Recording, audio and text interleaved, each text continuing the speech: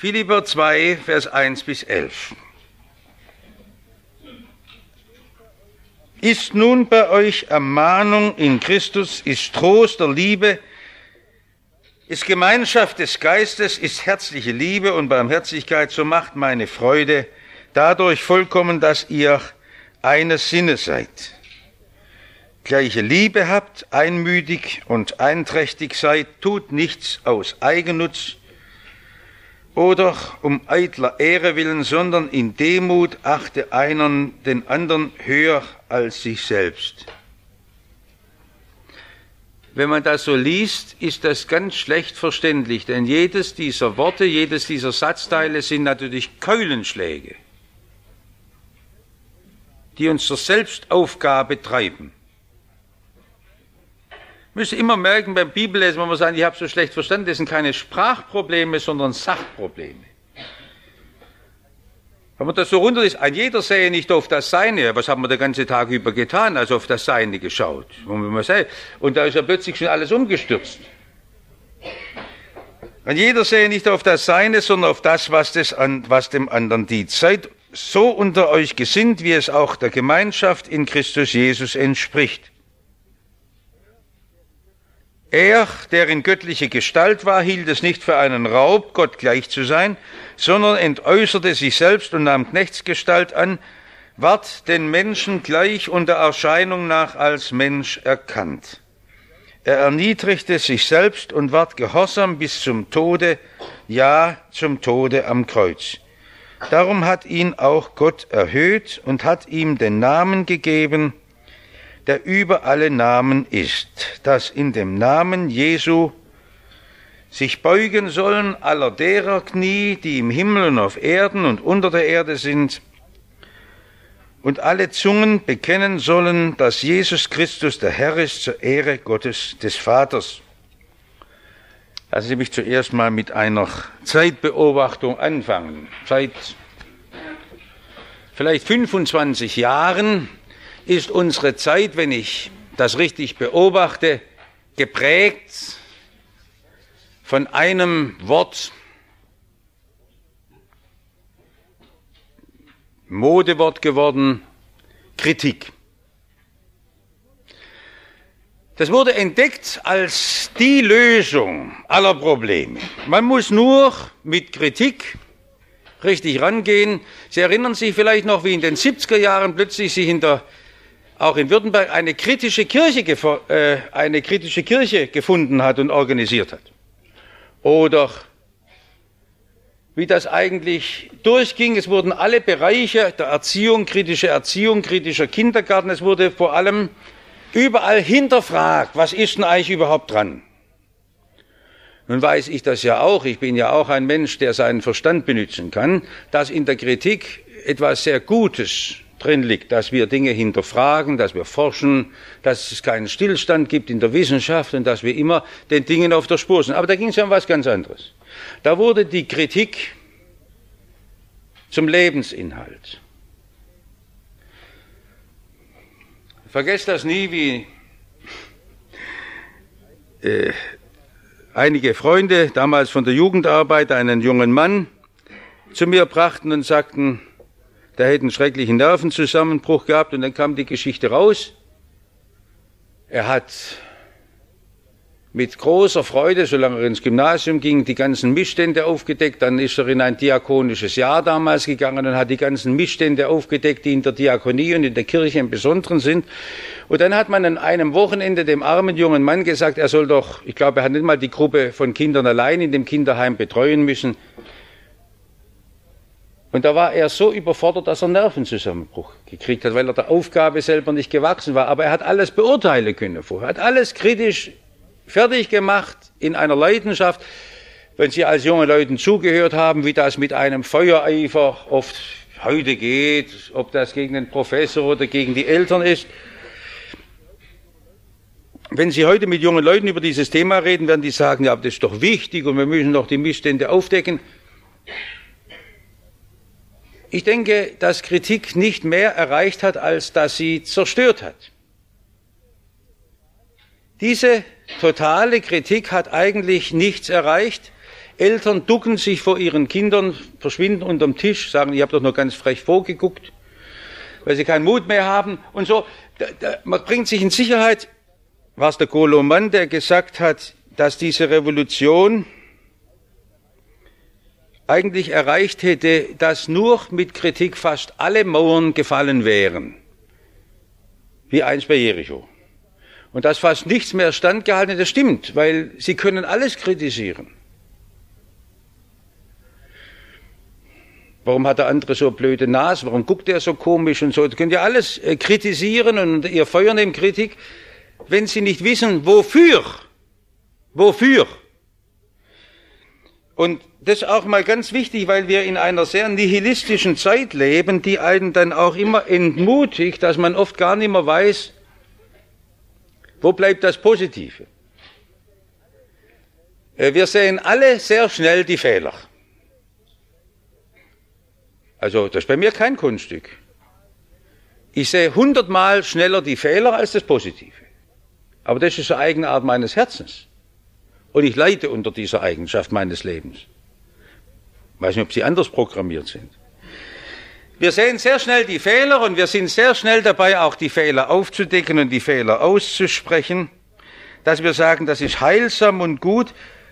Ich bezweifle, ob das Aufdecken von Fehlern je etwas Positives bewirkt hat. Also auch das heute in unseren Medien,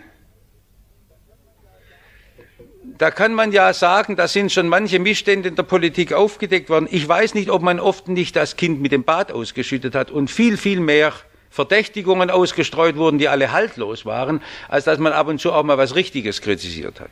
Ich habe meine großen Fragen, ob nicht auch das ganze Vertrauen und den Generationen zerstört wurde, indem eine Skepsis geschürt wurde, wo am Ende junge Menschen nicht mehr wissen, wo sie sind. Und ich habe mich gefreut, wie wir mit Angola diese Verbindung hatten, habe ich wieder in Heidelberg mit dieser Frau von Bayer Verbindung aufgenommen, einer der größten Psychotherapeutin. Die haben schon früher immer mit ihrem Mann zusammen, sehr berühmte Professoren der Psychiatrie und Psychologie, gesagt, das Schlimme sei für den heutigen jungen Menschen, dass er nicht mehr wisse, wo eigentlich er überhaupt im Kosmos seinen Platz habe. Weil ihm immer jeder nur beibringt, er darf alles andere in Frage stellen, aber keiner gibt ihm mehr einen Platz, wo er stehen kann und weiß, hier stehe ich, hier, das bin ich, das ist mein Wert, das ist mein Können. Er weiß nicht mal mehr, was sein Abiturwert ist. Selbst wenn er sein Studium fällt, was bin ich eigentlich? Er kennt sich selber nicht. Und er maßt sich eine Stellung an, über alles zu richten, über Gott und die Welt. Und dann, wenn er die kleinste Schwierigkeit hat, bricht er ein und hat keinen Halt mehr. Er hat nirgendwo eine Geborgenheit in unserer Welt. Und deshalb ist mir es interessant, dass die Bibel eine ganz andere Weise kennt als die Kritik, sondern sie redet von der Ermahnung. Und ich habe das so ausführlich Ihnen zuerst darstellen wollen, denn die Bibel hätte ja einen Grund, den Menschen in Bausch und Bogen fertig zu machen. Du gottloser Versager, du verlorener Mensch, du mit deinen vielfältigen Enttäuschungen, mit deiner Untreue, macht Gott nie. Sondern auch im Neuen Testament mit einer Gemeinde, die voller Fehler und voller Mängel ist, da gibt es eigentlich nur eine Ermahnung und da müssen wir mal gucken, was ist biblisch diese Ermahnung. Wir denken bei Ermahnung immer an den Zeigefinger. Und das liegt am deutschen Wort. Jetzt gucken wir mal, was griechisch drin steht. Da ist etwas anderes gemeint. Das gleiche Wort wird gebraucht in Johannes 14, wenn der Heilige Geist beschrieben wird. Das Amt, da heißt es der Paraklet. Und da steht in der Lutherbibel der Tröster. Ist bei euch Tröstung? Nun ist auch das Wort Tröstung bei uns immer, wie wenn das so wäre, dass man irgendeinem Menschen so bla bla bla Worte sagt und die Wunden zuschmiert. Was ist das? Das ist ein Mutmachen. Das ist ein Mutmachen. Ich spreche einem anderen etwas zu und zeige ihm, was doch positiv möglich ist. Und sehen Sie, das ist wie wenn Sie es mit Kindern machen, wenn ein Kind sagt, ich habe Angst, würde aber gerne übers Mäuerle laufen, dann sagen Sie, komm, ich nehme dir in die Hand und dann kannst du da oben rüberlaufen. Und genau das ist der christliche Dienst der Ermahnung, nicht mit dem Zeigefinger jemand was zu sagen, sondern mit dem Fremdwort, mit dem theologischen Fremdwort, sagen wir Paraklese, das ist beim Paulus die Ermutigung, einem Menschen zuzusprechen. Guck doch mal her, es ist doch gar nicht so versagt. Sie kommen in eine Familie, dort heult alles, es hat wieder Krach, Zoff gegeben und so. Und jetzt sagen sie, jetzt wollen wir doch mal anfangen, wir wollen es gar nicht mehr auseinander tun, jetzt wollen wir mit der Vergebung Gottes beginnen, wollen einander achten. Und sie sagen, es wird Mut, ihr könnt auch miteinander leben und deshalb muss man die Ehe noch nicht aufgeben. Sie sprechen Menschen Mut zu und sagen, das kommt in die beste Familie vor und machen den Leuten mal Mut und sagen, guckt doch einmal, ihr könnt doch auch erleben, wie euch Jesus weiterhilft. Mut zu sprechen im Namen Jesu, in den Schwierigkeiten des Lebens. Und ich darf einem Menschen sagen, und das hat ja Jesus ganz besonders getan, du kannst ein neues Leben beginnen. Und ich helfe ihm, die ersten Schritte zu gehen. Ja, das war doch auch eine Sache, wie ich da oben in einer Garage in der Wannenstraße als Baby mein Laufen gelernt habe. Meine Eltern immer gesagt, da oben in der Garage hast du das erste Mal, ohne dass man dich geführt hat, bist gelaufen als Kleinkind. Haben wir doch lernen müssen, die Schritte zu tun. Da waren die Eltern da und haben einen gelobt und ermutigt. Überhaupt ist es bis zum hohen Alter nie anders. Haben Sie Ihr Kind schon einmal gelobt? Das brauchen die Erwachsenen noch mehr. Und dass ich es Ihnen sage, die Leute, die so scharf kritisieren, sind die allerschlimmsten Mimöschen. Da dürfen Sie überhaupt nichts machen. Tun Sie bitte nie einen Journalisten kritisieren. Sie wird ein Feuer losbrechen. Beleidigt. Gucken Sie mal an, irgendwo da heißt, oder so, Journalistenschelte und so. Warum? Da haben wir bloß gesagt, es könnte auch sein, dass er nicht recht gehabt hat. Aber das ist so ein heikler Punkt, weil Sie wissen, jeder Mensch ist so wahnsinnig empfindlich. Und oft ist es nur ein Schutzpanzer, den einer außen rum tut. Und Sie, die Sie Ihre Geborgenheit im Herrn Jesus haben, Sie können auch keinen Kritiker überzeugen. Als dass Sie wissen, in unserer Welt ist das Trösten und das Mutmachen wichtig.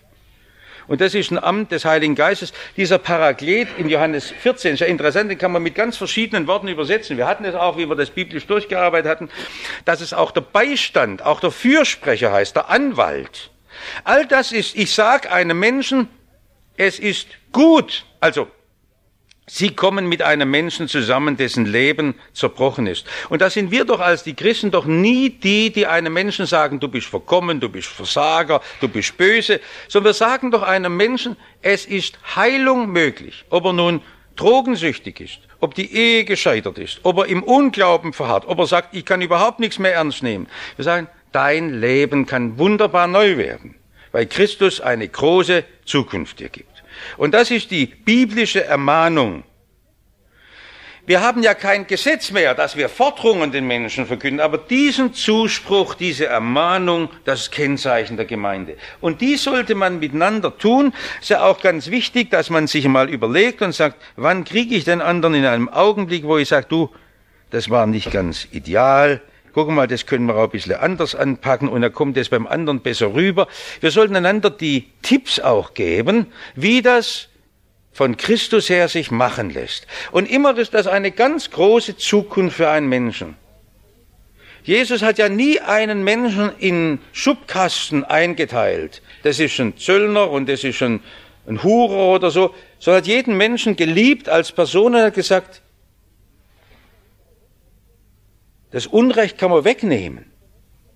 Das kann weggenommen werden und der Mensch kann sich positiv entwickeln. Und das sollte wieder so sein, dass in unserer Mitte diese große Hoffnung ist. Darum sollte man auch nie einen Menschen mit einem Begriff belegen und gar nie unsere Kinder, aber auch nicht unsere jungen Leute, die sind so, sondern dass wir wissen, wir wollen für sie beten, wir wollen eine ganz große Hoffnung haben und wir erleben es doch, wie da oft in kürzester Zeit Jesus Christus eine wahnsinnige Veränderung vollziehen kann. Und das ist wirklich so, wenn wir anfangen für einen Menschen zu beten, das sind streitsüchtige Leute, die uns Not machen, das sind schwierige Leute. Sie können es auf das Gebet hin bemerken, wie plötzlich beim nächsten Gespräch da eine wirkliche Verwandlung passiert ist. Sie sind immer sprachlos. Das geht bei unseren Disziplin-Nahnöten noch nie eine Konfirmandengruppe gehabt, die einen nicht auf die Knie genötigt hat. Aber man merkt schon das nächste Mal, was ist mit dem Bube los? Das ist ganz anders. Man hat auch ganz andere Liebe, wenn man ihn aus der Seite sieht. Man sagt schon, armer Bursche, der von fremden Mächten gesteuert wird, den man lieben kann und den Jesus nicht aufgibt und dem man zeigen kann, dass sein Leben viel besser werden kann, viel schöner, in eine Harmonie kommen kann und nie ist einer gezeichnet. Das ist ja meine Kritik am Methadon, dass Methadon keine Sanierung mehr möglich macht. Wenn man das gibt, gibt es keine Rehabilitation mehr. Und wenn man das, im Grunde ist für unsere Gesellschaft so furchtbar, wenn man sagt, jetzt musst du halt dein Leben lang an der Spritze bleiben. Du kriegst ja jetzt was vom Arzt, es kostet nichts mehr. Aber im Grund ist doch das beim Evangelium immer noch, aus jeder Verstrickung meines Lebens gibt es noch einen Ausweg. Es gibt immer, für Jesus gibt es keine unmöglichen Fälle. Es gibt keine. Egal was es ist. Und es ist wunderbar, ich weiß, ich habe manchmal schon auch mit Gemeindegliedern, wo man so Sachen, da soll ich sagen, aber da kann man wirklich nichts mehr tun. Wir haben oft uns gewundert, was Jesus noch mit seiner heilenden Kraft tun kann. Und da wollen wir gar nicht mit anderen drüber reden, sondern mit Jesus reden. Und das ist die Ermahnung. Also bitte nichts mit dem Zeigefinger, sondern ein positives Zusprechen, so wie ich ihm sage, Adel verpflichtet oder ergreif doch deine Chancen, die du hast, oder du hast es doch, oder Christus reicht es dir doch dar, und du darfst im Glauben damit rechnen, dass das neu wird. Natürlich geht das nicht hoppla hopp. Und trotzdem ist das ein langsamer Genesungsprozess, so wie eine Heilung vorwärts schreitet, geht das so. Ich kenne kein biblisches Recht für Kritik, obwohl wir nicht alles kritiklos hinnehmen. Wir haben ein Urteil, aber wir sprechen nicht alle Urteile, die wir im Mund und im Kopf haben, lieblos aus. Wir brauchen auch nicht jedem sagen, wenn wir Dinge nicht recht finden. Aber Ermahnung ist positiv. Und das ist so was Wunderbares, wenn einer begütigend und mutmachend auch sagt, das kann alles morgen wieder anders sein. Und wir rechnen einfach mal mit der Hilfe Jesu. Und das ist jetzt als das Beispiel der Gemeinde Zusammenarbeit da, der Trost der Liebe, die Gemeinschaft des Geistes. Christen sind sehr verschiedene Leute, Gott sei Dank, und die Gemeinden sind sehr vielfältig, und das soll auch gar nicht genommen werden. Unsere Ansichten sind sicher sehr vielfältig, ob wir für kulturelle Fragen sprechen oder politische Fragen. Das ist auch gar nicht erwünscht, dass das einhellig ist. Aber wir haben eine Gemeinschaft des Geistes, dass wir miteinander in unserer Verschiedenartigkeit das suchen, was Jesus Christus will. Und wenn das in einer Gemeinde beherrschend ist, dann plappern wir nicht raus, was uns trennt vom anderen, sondern suchen wir das, was Jesus dem anderen positiv mitgeben will. Und ich glaube, das ist jetzt so wichtig, dass wenn wir zusammenkommen, was können Sie heute Abend auch durch die Begegnung mit anderen, die Sie treffen, weitergeben an Trost der Liebe. Wir waren letzten Dienstag 6 Leute in dem alten Bibelstündle unten um 2:30. Aber es freut mich so wahnsinnig, wenn so Leute sagen, ich freue mich schon ganze Woche wieder, wenn wir da uns treffen. Warum? Die Gemeinschaft des Geistes ist ein Stück Ermutigung, das ist für die Leute ein Höhepunkt und für mich auch ein Beglücken, wenn man sieht, ich darf hier etwas weitergeben. Und vielleicht ist Freude im Himmel drüber. Und das wissen Sie rufen jemand an, trotz der Telekom-Reform oder was, rufen an und sagen einem noch einen Gute-Nacht-Gruß und sagen, ich denke an dich und wie geht das auch heute? Und das ist so wunderschön. Der Trost der Liebe sind die großen Taten im Himmelreich. Und tun Sie bitte das nicht als kleine Dinge an. Da kommt oft mehr rüber, als in mancher Predigt, die gehalten wird. Deshalb braucht man nicht Predigt abschaffen, aber dass man einfach weiß, das sind ganz wichtige Dinge. Und Jesus hat die kleinen Dinge des Lebens nicht unwichtig genommen. Die Gemeinschaft des Geistes, die herzliche Liebe, das ist immer wieder ja gefährlich. Natürlich, im Brief darf man herzliche Glückwünsche so sagen, aber ob es wirklich von Herzen kommt, das spürt man ebenso schnell. Und das ist nicht der Gebrauch des Wortes, sondern ob wir wirklich füreinander einstehen, aneinander denken. Und da werden wir aneinander so sehr schuldig, weil wir oft eben das nur routinemäßig machen. Und sie spüren immer wieder, was von Herzen kommt. Ich freue mich auch an so viel, unendlich viel Liebe und Freundlichkeit, die Sie auch mir immer wieder erweisen. Deshalb möchte ich Ihnen danken. Das ist so was Wunderbares. Das ist immer, Gemeinde ist so schön, weil man diese Liebe wie sonst nirgendwo mehr in der Welt spürt. Diese Gemeinschaft. Und wo man da ist, das ist etwas Herrliches. Und ich bitte Sie auch immer wieder, verstecken Sie sich mit Ihren Krankheiten nicht, sondern sagen Sie es anderen. Ich habe es natürlich auch wieder vergessen, dass die Frau Metzger wieder im Krankenhaus liegt, aus Esslingen oder so. Manche kennen sie ja, wenn sie immer da vorne saßen, in der Kirchenbank. Aber das ist für Leute so wichtig. Du hast einen Anruf oder ein Postkärtchen und so. Dieses Spüren, dieses Mittragen, dieses Mitempfinden. Unsere Frau Werner, wo sie den Bierwagen geschrottet hat, dagegen gelaufen ist. oder so, was ist das? Einfach wichtig, dass man so gerade so einsame Alte auch spüren lässt. Du bist nicht vergessen und sie haben so viele Menschen um sie. Die Welt ist so liebelos und das ist der Dienst der Christen das Allerschönste. Einfach mal ganz schlichte Liebe, herzliche Anteilnahme spürbar werden zu lassen. Das ist keine Frage der Zeit, wie viel Zeit man dafür gibt, sondern oft auch eine Frage, ob man es überhaupt merkt, ob man es überhaupt spürt, dass man einen anderen mitträgt. Und ich finde das auch so schön, dass da immer wieder Raum ist, auch in unseren Versammlungen. Die haben mich auch vorher so gefreut, wo sie aufeinander zugehen. Und tun sie selber, wo sie sagen, mich hat aber niemand begrüßt, dann gehen sie einfach auf jemanden zu. Und tun sie das, weil das so schön ist. Und macht meine Freude dadurch vollkommen, dass ihr eines Sinnes seid. Aber nicht einförmig. Das werden wir auch nochmal mit dem Johannes 17 besprechen, was wirklich Jesus will.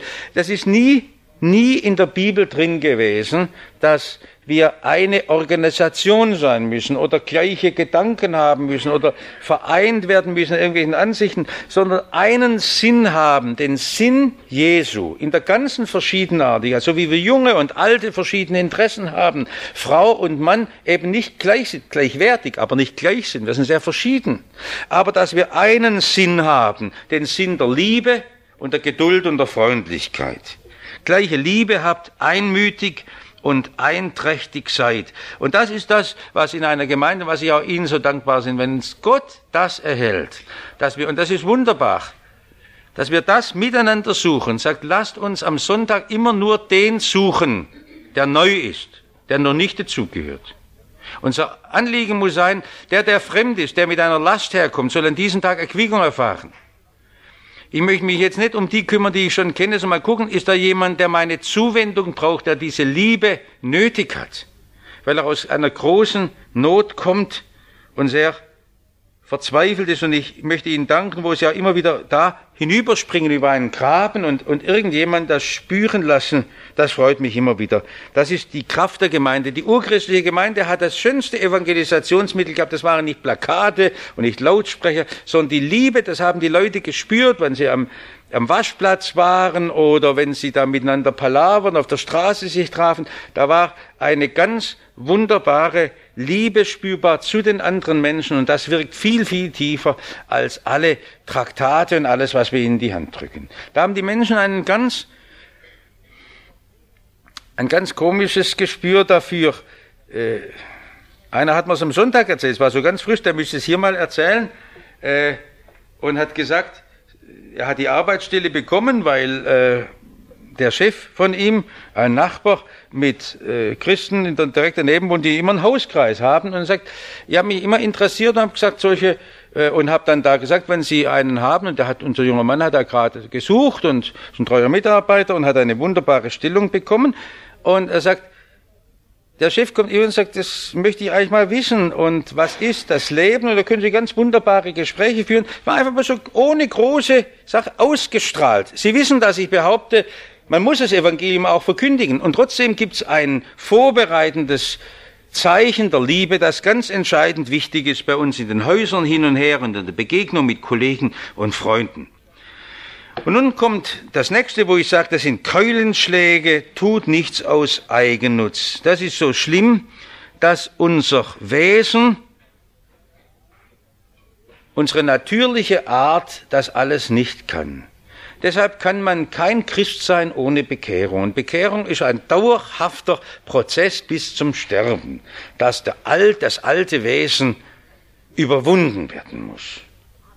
So wie es in mir kocht oder der Hass ausbricht oder ich leidenschaftlich reagiere, die Art Jesu, die muss immer wieder Platz finden in mir. Und das kann ich nur tun, indem das Wort Jesu mich trifft, mich erneuert, von innen her Christus in mir Raum gewinnt, tut nichts aus Eigennutz. Der Eigennutz sitzt so tief in mir drin. Es ist ja ganz schwierig, dass heute das als das Leitbild ist, sich selbst verwirklichen. Das ist ja eigentlich ein eigennütziger Ansatz. Es soll sich keiner verkrüppeln und so, jetzt wollen wir es mit dem Zerrbild sehen, ist ja klar. Aber der Eigennutz als solcher ist keine Möglichkeit, mein Jesusleben darzustellen. Und es ist auch heute ganz wichtig, ich wollte immer wieder auf unseren Gemeindefreizeit, machen wir oft den Versuch, über diese menschlichen Seiten der Jesus-Nachfolge einmal zu sprechen. Wie sieht das in der Familie aus? Wie sieht das im Umgang mit der Wahrheit und mit dem Geld aus und so weiter? Aber ganz wichtig ist, mein Christen, da leide ich ja selber dran. Da läuft doch unser geistliches Leben, da will Christus Raum gewinnen, indem mein Eigennutz nicht das Wichtige ist, sondern Herr, was bringst du mir an diesem Tag? Womit kann ich dir dienen? Verfüge über mich. Ich möchte mein Leben dir zur Verfügung stellen. Und das ist dann ganz gleich, ob Sie sagen, ich gehe in die Diakonie oder in die Mission oder ich bleibe zu Hause. Das Jesusleben wird immer das Gleiche sein. Und da läuft manchmal an einem Tag alles ganz anders, als man geplant hat. Tut nichts aus Eigennutz oder um eitler Ehre willen. Da sind wir heute ganz besonders geplagt, dass wir auch alles im Grund immer gerne als Demonstrationsobjekt sehen.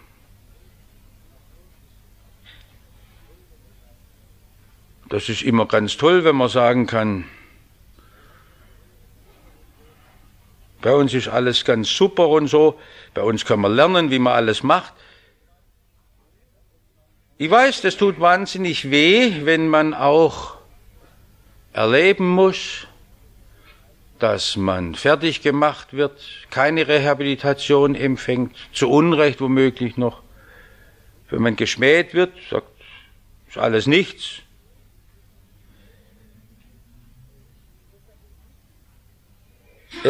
Bloß, dass Sie es wissen. Und machen wir unsere Arbeit wirklich dann auch noch so?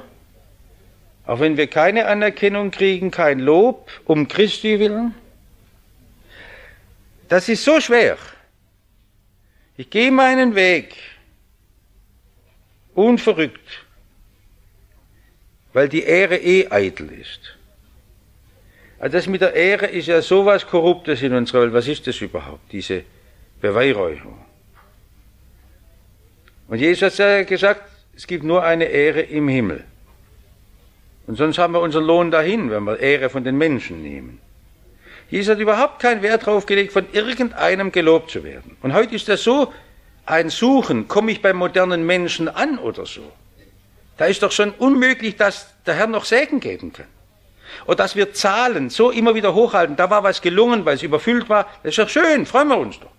Aber ich kann es als das nehmen, nachdem ich alles prüfe. Es gibt viele Dinge, die im Verborgenen still anfangen und wo unbeachtet von der Welt sind. Und so waren meist die großen Dinge, und erst recht, eine Zeitung kann das nicht verstehen. Also ich war so froh, dass kein Wort in der Zeitung von unserem Jugendmissionstag drin war. Es hätte bloß wirklich daneben gehen können. Und deshalb, der Herr muss wissen, wo er Frucht reifen lässt. Wir wollen doch nicht auf das schauen, als ob das ein Wert wäre an sich. Die Ehre ist eitel, sondern in Demut achte einer den anderen höher als sich selbst. Das ist ein ganz herrlicher Maßstab jetzt an Sie angelegt. Tun Sie das im Begegnen, dass Sie sagen, der andere ist viel wichtiger als mich. Übrigens ist das auch schon die Antwort auf die biblische Frauenfrage. Ob der Mann oder die Frau. Also wer da behauptet, dass beim Paulus eine Abwertung der Frau gäbe, ist undenkbar. Und das ist nicht bloß achte, sondern für den Paulus, und das wissen Sie, wie das in einer harmonischen Ehe selbstverständlich ist, dass einer dem anderen sich drunter gibt. Seid einander untertan in der Furcht Christi. Einer dem anderen. Auch der Mann der Frau. Ich habe noch nie bei einer Trauung gesagt, dass der Mann das Haupt sein soll, weil es manche Missverständnisse gibt, die untragbar sind. Und es gibt schreckliche Despoten, die Frauen manchmal wahnsinnig diskriminieren. Und es ist auf dem Missionsfeld so, dass furchtbar viel Nöte dadurch geschehen, wenn man dann sagt, ja, es kann nur ein Mann die Leitung haben. Oder dürfen Eidlinger Schwestern nicht predigen? Sagen Sie mal wirklich. Ist das alles vom Teufel? Oder in Liebenzell mit den Schwestern die ganze Bibelstunden halten. Aber müssen wir mal einmal sehen, ich möchte jetzt nicht da wieder eine lange Diskussion hier machen. Ich glaube nur, dass manches auch bei uns aus dem Gewicht kommt. Wir sind nicht für den Feminismus. Da ist alles verquert. Da wird nochmal was. Da schlüpfen Frauen einer Männerrolle nach. Sondern um was mir es einfach geht, den anderen höher achten als ich selber. Und wenn ich mal mich selber mit meinen Mängeln und Fehlern sehe, dann wissen Sie, dann geht es mit der Kritik gar nicht mehr so leicht. Und wenn ich den anderen so hoch sehe, dann ist wunderbar. Jetzt, wenn Sie jedes Mal, wenn Sie in eine Versammlung bei uns kommen, wenn Sie vorher besinnen, wo ist einer, so hat Paul Deidenbeck immer gesagt, der zu kurz gekommen ist im Leben, den ich an dem Abend ein mutmachendes Wort sagen kann. Die Gemeinde ist eine Heimat für zu kurz gekommen im Leben. In der Welt, da würden sie nach Rangordnung und Leistung werden. Der Gemeinde, da soll der Schwache und der Bedrängte Ehre empfangen. Und das ist nicht wichtig, wie komme ich raus und wie kommt der andere raus. Und ich möchte ja sagen, weil ich das ja Ihnen gar nicht predigen muss, weil immer wieder bei vielen von Ihnen, da sehe, wie viel Dienstbereitschaft hier da ist. Und in einer ganzen stillen Liebe, was ich hier oft erlebe, was Sie alles auch schon in der Küche und irgendwo machen, ohne dass Sie auf ein Wort warten. Das ist so wunderbar, weil Jesus Sie dann segnen kann. Und wenn Sie dieses Geheimnis entdeckt haben, ich bin in den Fußstapfen Jesu und bin gesegnet. Ein jeder sehe nicht auf das Seine. Ich habe eigentlich den ganzen Abschnitt machen, aber machen wir wieder in 2 Hälften. Ich glaube, wir kommen viel mehr drauf, wenn wir es langsam tun. Und dann haben wir nächstes Mal, also übernächstes Mal in 14 Tagen nochmal schöne Gelegenheit, dann das schöne Lied von Jesus miteinander zu lesen. Ein jeder sehe nicht auf das Seine. Ja, aber das liegt doch mir so am Herzen. Meine Dinge bewegen mich doch so. Ist ja schon bei einem Gespräch interessant. Wissen Sie, was gute Unterhalter sind? Die besten Unterhalter sind gute Zuhörer. Das ist klar, die reden nicht selber. Sie müssen bloß wissen, wie kann ich den anderen zum Reden bringen. Und da muss man ein bisschen Menschenkenntnis haben. Also, in der Johannesgemeinde, wo ich als Kind aufgewachsen bin, hat mir meine Mutter schon mitgegeben und hat gesagt, guck, das ist ein guter Seelsorger, der redet gar nichts, der hört immer bloß zu. Ist klar. Das ist ein ganz großer geistlicher Dienst. Der andere gar nicht den Kopf voll reden. Bei vielen Leuten ist die Klärung schon da, wenn man es vor Gott schon losgesprochen hat, vielleicht nur miteinander betet. Herrlich. Und ich denke, wenn Sie mal sehen, was drängt dem anderen, wo hat er überhaupt Gelegenheit gehabt, schon mal seine Dinge zu sagen? Und das ist was ganz Wunderbares, überhaupt zu spüren, was bewegt den anderen. Jetzt möchte ich zu dem ganzen Vers 1-4 noch sagen, unser natürliches Wesen, das wir alle haben und das uns trotz unserer Glaubensfreude bis zum Sterben anhängt, ist ein, so sagt Oswald Sanders, der große Missionsdirektor der Überseeischen Missionsgemeinschaft, China-Inland-Mission, zu diesem Abschnitt, sagt, das ist eine Festung. Mein Herz, mein böses Herz, meine Lebensart ist eine Festung. Und die Glaubensprobleme fangen nicht wegen irgendwelcher Verstandesprobleme an, sondern es ist immer die Frage, möchte ich das Jesusleben wirklich haben? Ich kann Ihnen sagen, das Jesusleben ist voller Freude und Frieden. Das sieht so aus, wie wenn man verzichten müsste oder gar in der Welt missachtet wäre. Im Gegenteil. Sie haben die volle Rehabilitation bei Gott. Sie haben zum ersten Mal in Ihrem Leben die Gewissheit, Gott ist bei mir. Was können mir Menschen tun? Und dann können Sie in ganzer, getroster Freude das Leben. Es gibt keine Spannungen, keine Krise dieser Welt, die Sie damit nicht bewältigen können. Und gerade die Probleme, auch mit ganz schwierigen Menschen, mit denen Sie zusammenleben, die werden ja deshalb so schwierig, weil wir meinen, es sei unser Recht zurückzuschlagen. Oder es sei unser Recht, jetzt dem anderen auch eins auszuwischen. Ich weiß ja, ich bin ja auch oft schwach und ich versage. Ich muss bloß wissen, dass ich mir selber mein Leben dadurch zerstöre. Und was ich hier sage, predige ich nur mir selbst, deshalb kann ich es vielleicht recht anschaulich sagen, weil ich es an mir selber sehe. Aber ich möchte es Ihnen sagen, weil es bei Ihnen keinen Deut anders ist. Und das ist so ein Geheimnis, wenn Sie diese Jesus-Nachfolge leben, da gehen Ihnen die Herzen von Menschen auf. Ich meine immer wieder, wenn ich so auch mit Menschen rede, wo sie zum Glauben gekommen sind, es war immer wieder zuerst durch Menschen, wo so ein Lichtschein der Liebe hineinfiel. Es ist gar nicht das Wissen, das haben oft Leute irgendwo auch mitbekommen und sie haben x-mal auch schon Verkündigung gehört. Wie kann dieser Lichtschein ins Leben von einem Menschen hineinfallen, dass da wirklich einer spürt? Der andere hat für mich gesorgt, Sie brauchen keine Angst haben, ich erzähle keine Geschichten. Aber ich würde einfach bitten, wenn mal Leute wieder Mut haben, und da gibt es so viele Menschen, die in großer Not waren, aber sagen, das war genau so, und da habe ich es erfahren, dass jemand mir jahrelang nachging in großer Geduld, und das hat mich zum Schluss zum Hören auf den Glauben wieder gebracht. Dieses Suchen für den anderen, weil das ist so ungeheuer, weil es unserem Wesen so völlig fremd ist, dass uns angeboren für mich zu sorgen und für den anderen nicht.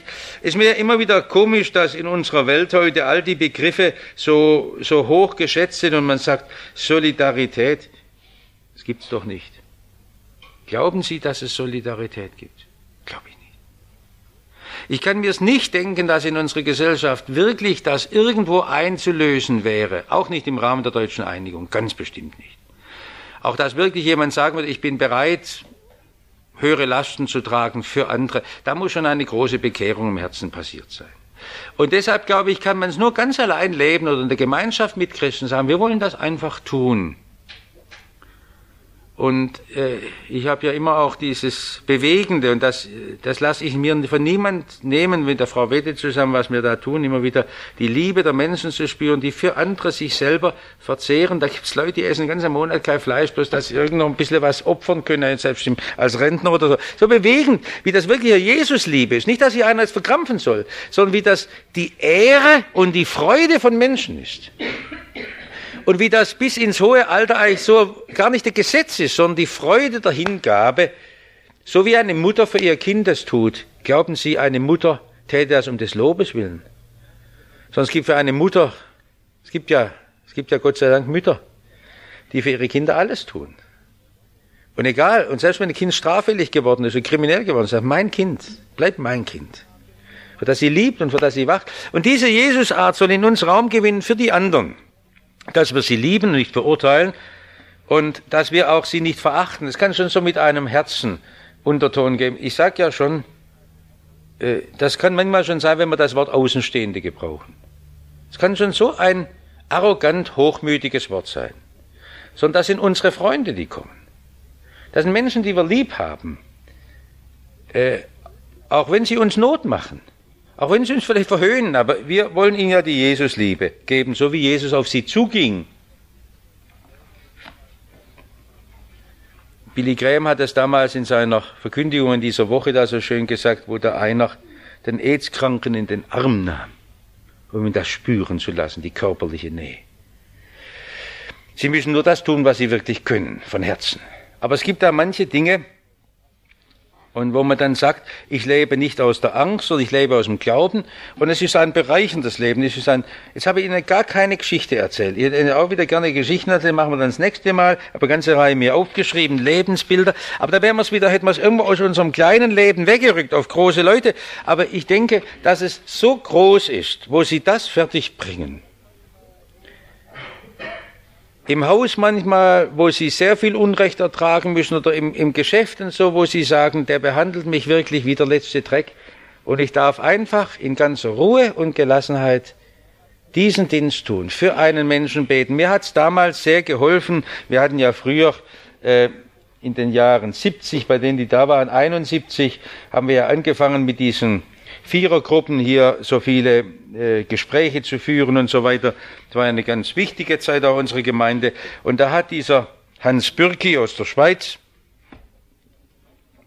nicht der Bürki, der die Bücher geschrieben hat, ein CVM Bürki, Bürki mit G, hat